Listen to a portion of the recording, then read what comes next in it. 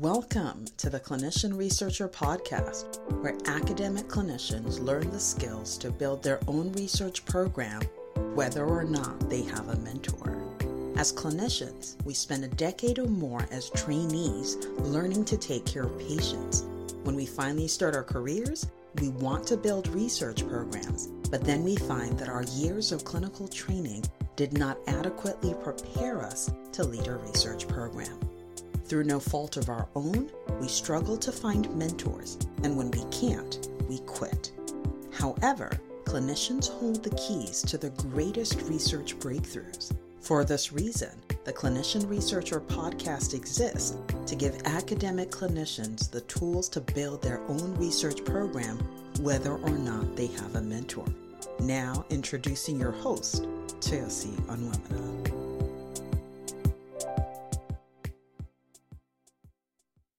Welcome to the Clinician Researcher Podcast. I'm your host, Teosi Onwuemene, and it is an absolute pleasure to be talking with you today. Thank you for listening. I'm excited to be talking with you today about the 20%. These are the keys to your 2024, keys to succeeding in 2024. And we are well into 2024 now, but you always need keys for success. And so today I'm talking about the 20%. And the 20% comes from the Pareto principle. And that is the principle that, 80% of your productivity or 80% of your benefits or your profits come from 20% of the things that you do. And this principle was highlighted specifically in the book, The 80/20 Rule by Richard Koch. And it is a really great book. I totally recommend reading it.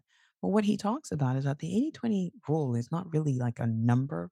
It's not really like, 80% comes from 20%. It's really like a ratio. It's recognizing that of all the things you do, of all the things that move you forward, very, very few things actually count to enhance your productivity, right? Very few things count to move you forward. I mean, everything is moving you forward potentially, but some are moving you forward more significantly than others. And so if you look back, let's say you look back at your weekly calendar and you look at the time you spent writing, how much of that time actually produced the manuscript that you were planning to finish. And you look at it and you recognize that every time you write in the afternoon, you spend a lot of hours writing, but you don't produce very much content. As opposed to when you write in the morning, wow, a couple of paragraphs produced or several sections were completed. And so you know that your 20% is the morning time that you put into writing, because that's the time that allows you to really move the needle forward in producing as far as writing is concerned. So I use that example because I am a morning writer. I'm one of those people who's got to get it done in the morning, and I can write at any time of the day, but I am so much slower in the afternoon. I produce much less in the afternoon. For that reason, my 20% is to write in the morning. So that's the example. It comes from the Pareto principle, and it's really described well in the 80/20 rule by Richard Koch. And it's also described well in the book Essentialism by McKeon. Okay. All right. So I'm talking about the 20%. And how do you succeed in your research program by thinking about the 20%? Well, let's talk first about the 20% in your writing.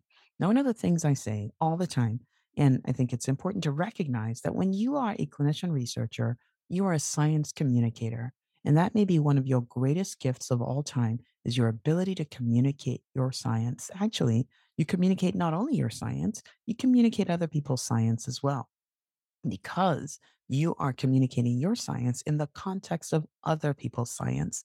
And so your writing is one of your, or at least should be one of your 20% items. And by writing, it's like everything that moves you forward from concept, from idea to your final published work, whether that's your final published manuscript, whether that's your final presentation, whether that's your finally submitted protocol, or whether that's your finally submitted grant proposal, that all counts as writing. And no, it's not always fingers on the keyboard typing.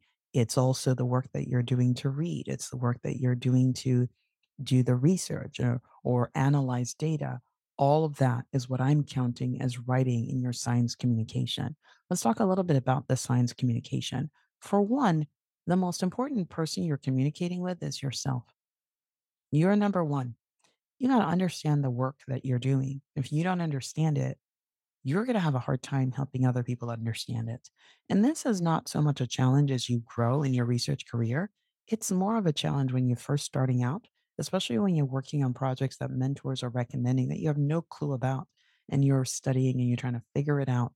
And sometimes there's a sense of, let me just go by faith and believe all that the mentor told me. And I'm not saying you shouldn't believe your mentors. I think mentors are great. And I think in order to be able to fully own your work, you have to understand it and you cannot own what you do not understand. Now, this was highlighted in a recent, actually, it's been about a year now, when I was an interviewer for, finalists who are being considered for a grant award. And so these are finalists who had submitted proposals and were now showing up to defend their proposals. And some of them had amazing, outstanding proposals. I mean, the proposal was like butter to read, if proposals could ever be like butter. I mean, it was smooth and so beautiful. When it came to discussing it, when it came to defending it, wow, they had no clue what they had written about. They were just totally clueless. And they're like, well, it's my mentor's project. And it's like, no, no, not okay. The most important person that you need to communicate with in terms of science, your science, is you. And so you want to focus on making sure you understand what you're doing. And if you don't understand it or you don't like it, sometimes when you don't like something, it doesn't matter how well people explain it, you're like, I just don't like this. I hate it.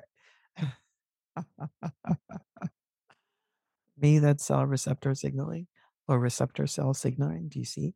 It's the one project. It's one of the things I won't do because I'm like, I can understand it, but I'm like, I just don't care that much. I mean, it's good work. And thank you to all the scientists who are doing that work. But just saying that it's not the thing I'm primarily interested in. And so it makes it difficult to communicate with myself if I was doing a project in that area. Okay, so you're a science communicator. You communicate with yourself first. You also communicate with funders. And this is important because funders fund your work, whether those be internal funders, whether those be funders in the NIH, at the NIH, whether those be funders at foundations. You are communicating your work to them. And if they don't get your work, if you don't communicate your science well, then they don't yet move to fund you. They don't understand the significance of your work. They don't move to fund you. But it's the funders, but it's the reviewers that also represent the funders. So you're in communication with them and you write proposals and submit them so that you can communicate well, right? So you focus on the 20% of increasing the skill so that you can continue to do that well. And then another thing, another channel of your communication is to the scientific community. You're submitting manuscripts all the time. You're interacting with editors kind of behind closed doors because the editors are interacting with your work and they're not talking to you as they're making decisions as to whether they move it forward for peer review or not. And the peer reviewers are certainly not talking with you as they review your work. So you're communicating with the scientific community every time you submit your work to be published or you submit abstracts to be reviewed. You're always communicating with the scientific community. And then the group that you communicate with, that's also not always fully, front and center, but is always there and in the background is the lay public who is interpreting your work one way or the other. So you are a science communicator. If you're someone who's going to get funded, you're a science communicator. If you're someone who's going to get invited to give presentations, you are a science communicator. If you're somebody who's going to have their work read by the scientific community all over, you are a science communicator. And so you want to make sure that when you're prioritizing what your 20% is, especially as a clinician scientist, you prioritize your ability to enhance, grow, and make space for, make room for your science communication, which is your writing. Okay, that's number 120% is your writing. Number two is your interactions. And here's what I mean about your interactions. If you look at all the interactions you've had, tally them over the last 4 weeks, and you can look and say, here is where my energy was completely drained. And at the end of the conversation, it was only 5 minutes with this person. I was no longer able to do any work. And then you can trace the people who you spoke to for even 10 minutes who totally transformed your experience. and they helped you see that you could do it. They helped you see that you absolutely had what it took. They encouraged you, and you came away from that conversation with a lightheartedness in your step. You're like, I can totally do this. This is not going to hurt me. I can do this. Yes, there are those people. And then there are those people who just make you feel crummy about yourself all the time. You don't even have to see them for them to affect your experience. Okay. If you're going to enhance your experience, you're going to want to minimize the 80% that drain you. And that may be bathroom conversations, that may be water cooler conversations, it may be the caucus that forms after the grand rounds presentation. I don't know what it is, you know, but there are environments that keep you from doing your work. Now, for me, part of the 80% was asking people how they're doing. I love people. And if I see you, I want to know how you're doing. I want to know how your dog is doing. I just want to know. And to some extent, some of that is a people pleasing tendency. I want people to know that I care about them. And so sometimes I'm willing to continue to do that to the detriment of my work. And so part of my people pleasing strategy and my weakness was being at conference physically, because at the end of conference, I just felt like I needed to talk to everybody. And I felt like I just needed to, make sure everybody who was there was doing fine. And there's some people who, when they start talking, wow, they don't stop and they don't really care that you have anything else going on. And so what started as what may have felt to you as a kind gesture becomes a situation in which you're strategizing in your head, like, how do I end this without seeming rude? Mhm. And in focusing on the 20%, what you do is you say, what are the interactions that enhance me? What are the interactions that allow me to continue to do my work?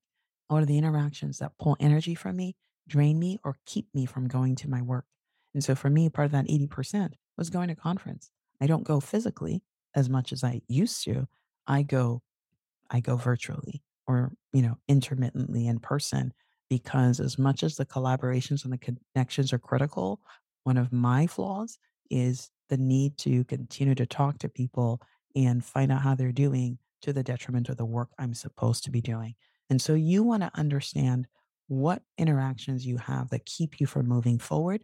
You want to identify the interactions that keep you moving forward. You want to up those interactions. You want to up those communities, and you want to downgrade the ones that do not move you forward. So focus on the 20% in your interactions.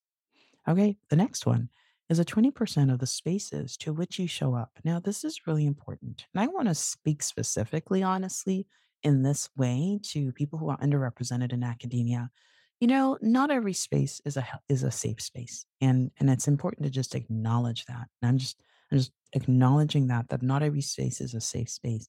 We would hope that academic institutions are, bastions of learning and acceptance and tolerance. And we would love to believe that. But the experience of many people is different. And there are spaces to which we show up where we're having to defend ourselves more than anybody else is, or more than we've ever had to. There's spaces to which we show up where we get up to give a simple presentation and we're challenged, and then we're challenged again. And then we feel like we need to prove that we were correct. And there's a lot of energy that goes into showing up in those spaces, preparing for those spaces, making sure that we recover at the end of being in those spaces. And I just want to encourage you to think 20%. What spaces do you show up to that really nourish and encourage you? And what are the spaces you show up to that frankly do not? And it's important because, yeah, you might have to work in all the spaces, but how can you minimize your time in spaces that do not affirm you? So, okay, everybody has to present at 8 a.m. conference every Monday morning. But 8 a.m. conference is where there's this tiger of a surgeon who gets mad and starts yelling at people and telling them their work sucks. Okay, how many times do you have to present? What is the bare minimum number of times you need to present in that space? Mark it, you prepare for it, you sit with a coach and navigate every time you're going to that space, what strategies you're going to use to be calm, cool. You're going to have a plan for when this person starts to ask the kinds of questions that get under your skin. You're going to have a plan. You're going to have a plan. And then you're going to not show up to that space very much. And sometimes there's this sense that, like, oh no, if I keep showing up, then I'll be able to get conditioned to the space. It's like, no, no, there is not enough time. There is not enough time to try to grow thick skin while someone is trying to hammer and batter you down. You got a lot of work to do. And the work you need to do to move your scholarship program forward is not worth investing. It's not worth investing that energy in trying to help people love you more and trying to help people be convinced that you're worthy or that you know what you're doing or that you are intelligent. It's not necessary. People who don't believe you can because they have evidence. They don't believe you can because for whatever reason they have a bias. Because if people are giving you feedback, at the end of feedback, there is a win on all sides. If you are left with feedback that leaves you feeling worthless, then I would suggest that that probably doesn't count as feedback. And so maybe you stop asking for feedback from the person who's always tearing you down in the name of feedback. I don't know what the answer is for you. I just know that there are some spaces where you are not affirmed for who you are. And I'm saying just minimize the number of times you show up in those spaces and maximize the times that you show up in communities where you are nourished, where you are affirmed, and where people celebrate you. Okay, the 20% in the spaces where you show up. Or maybe there are meetings that you show up to. And at the end of the meeting, you look at yourself, you look at the time, and you're like, what did we talk about again? And you're not sure. You can't really clarify what was accomplished in the meeting. And this is not a one time event. This happens over and over and over again. I want you to mark that meeting and begin to think of ways to negotiate out of it. It's not a toxic space, but it's not a productive space. And you, my friend, when you're moving your research program forward, when you're moving your program of scholarship forward, you are about efficiency and productivity. And therefore, any space that is neither efficient nor productive is space that shouldn't feature as much on your calendar. All right, that's enough about spaces, but 20% in the spaces to which you show up. And the 20% in your presentations and grant submissions. Now, I group these two together because actually they could be grouped separately, but I'm just trying to get to five. So bear with me. Okay. So 20% in your presentations and grant submissions. What does that mean? You're a clinician and your field is so broad. For example, I'm a hematologist and I can do hemostasis, bleeding disorders. I can do thrombosis, clotting disorders. I can do, hemoglobinopathies, disorders like sickle cell. I can also do red cell disorders. Yeah, sickle cell is part of that, but also anemias or hemolytic anemias, all the anemias. And then there are white cell disorders. So maybe the patient has leukocytosis. That's not cancer. There are a lot of areas in which you could call me to give a talk, and I could absolutely pull the talk together. But here's what happens. You know, over time, there are maybe 20% of topics that you keep getting called to present on. And I mean, there are 80% of topics that you present on maybe once every 3 years. And so when they call you to do the once every 3 year presentation and you have to dust up your slides, it takes a long time to catch up again on all the things you haven't read in the last 3 years because that's not your area of focus. And so, what you want to do is you want to make sure there's just a narrow area of focus that you present in so that every time someone says, hey, come present, you're not starting a new presentation from scratch. You're ready to go. I mean, yeah, no presentation is without the need for, dusting up every once in a while, but what you don't want to do is to be creating a presentation every time. So define your field, define it. And if you're a clinician researcher, you're moving scholarly program forward in one specific area. And it can be a broad area, but it's just got to have a theme. And if you find yourself creating a new presentation every time you're invited to speak, that may be a sign that maybe it's too broad or maybe your criteria are not narrow enough. And what you want to do is go back to all your presentations, pick the ones you love the most. Pick the ones that are most interesting to you and the ones that people continue to invite you back to speak about. And you want to move those ones forward. In your grant submissions, the same thing. You have a big program, you have funding from this person and funding from that person.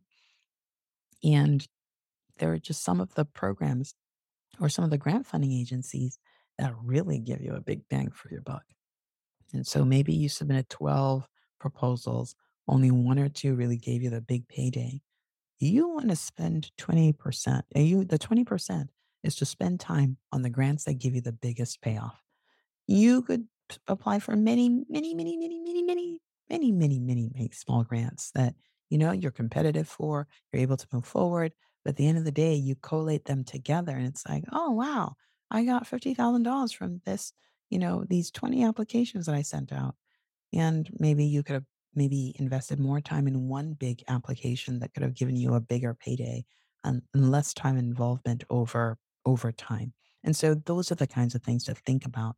Like I'm not saying don't submit grants or don't submit as many as possible, but think about what is the threshold of money that will get me out of bed to submit this grant. And I think it's important when you start, you do start small because it gives you momentum, it builds your momentum. And so I'm not saying don't apply for monies that are considered small.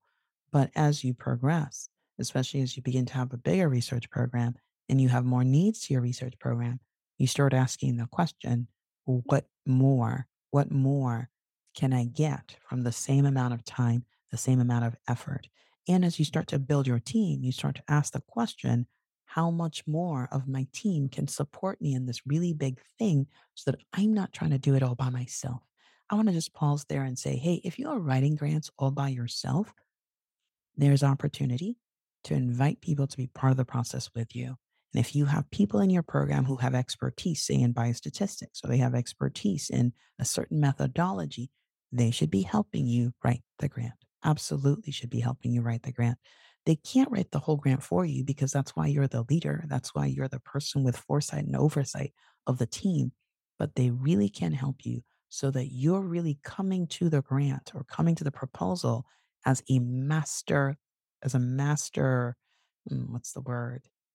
The master, the lead researcher, the PI.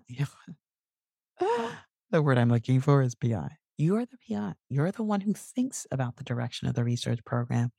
And so to the extent to which your community, the community that you lead, the community that depends on you to find funding, to the extent to which they can help you, you wanna take them up on that offer so that they can help you think critically about components of the grant, or at least give you first drafts for you to really, really shape.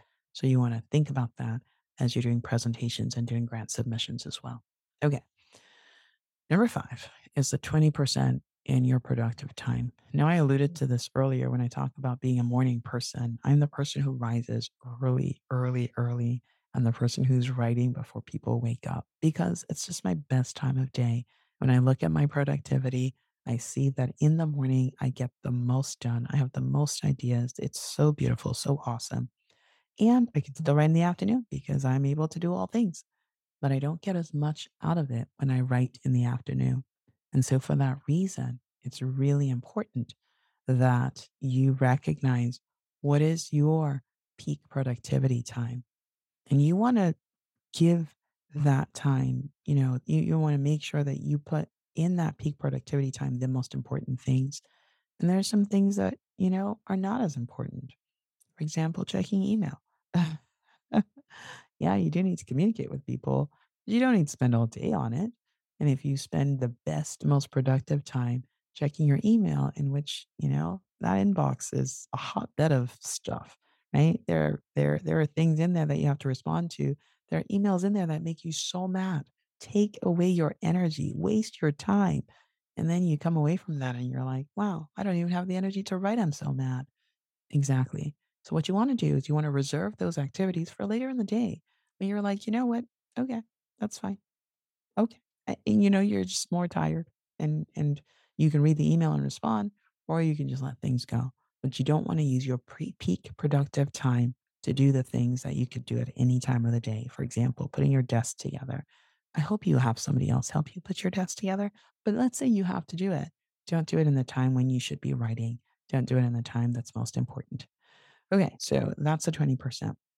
I want to share one more thing with you. And this is the way I think about the 20% in my research program. I think about my 20% in one, making offers, and that's really submitting grants.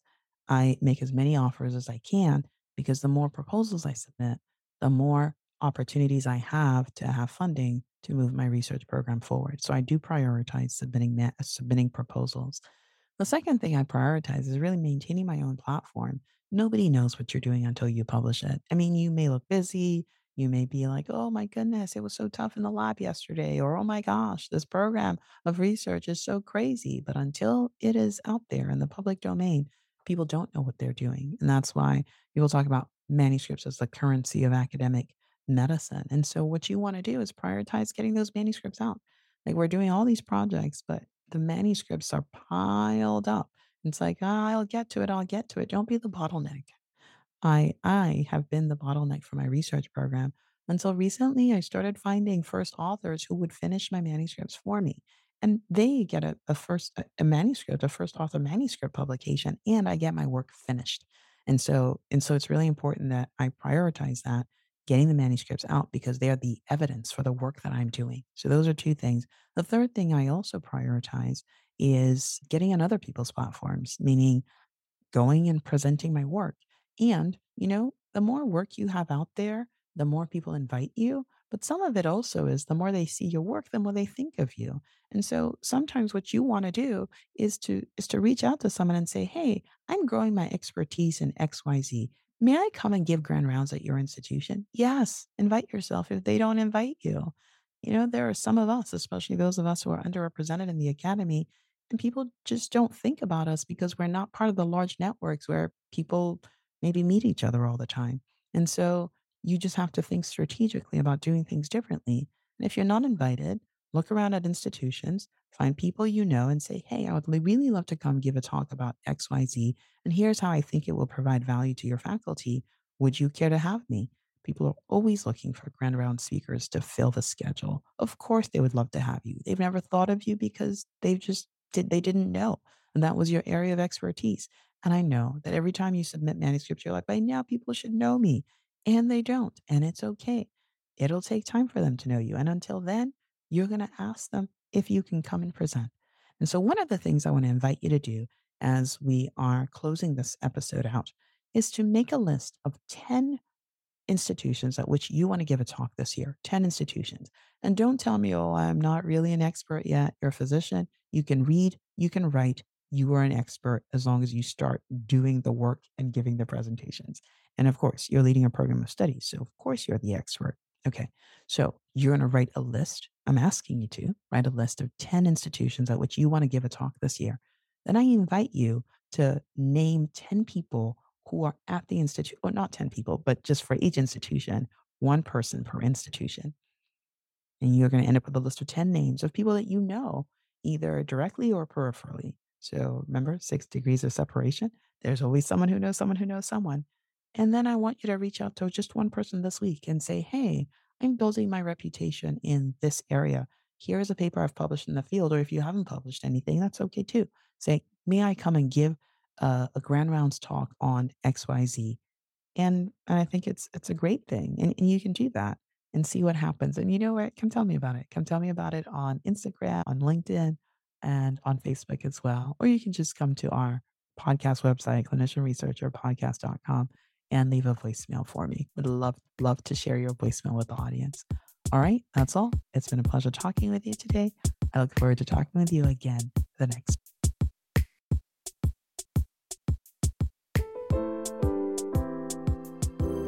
Thanks for listening to this episode of the Clinician Researcher Podcast, where academic clinicians learn the skills to build their own research program, whether or not they have a mentor. If you found the information in this episode to be helpful, don't keep it all to yourself. Someone else needs to hear it. So take a minute right now and share it. As you share this episode, you become part of our mission to help launch a new generation of clinician researchers who make transformative discoveries that change the way we do healthcare.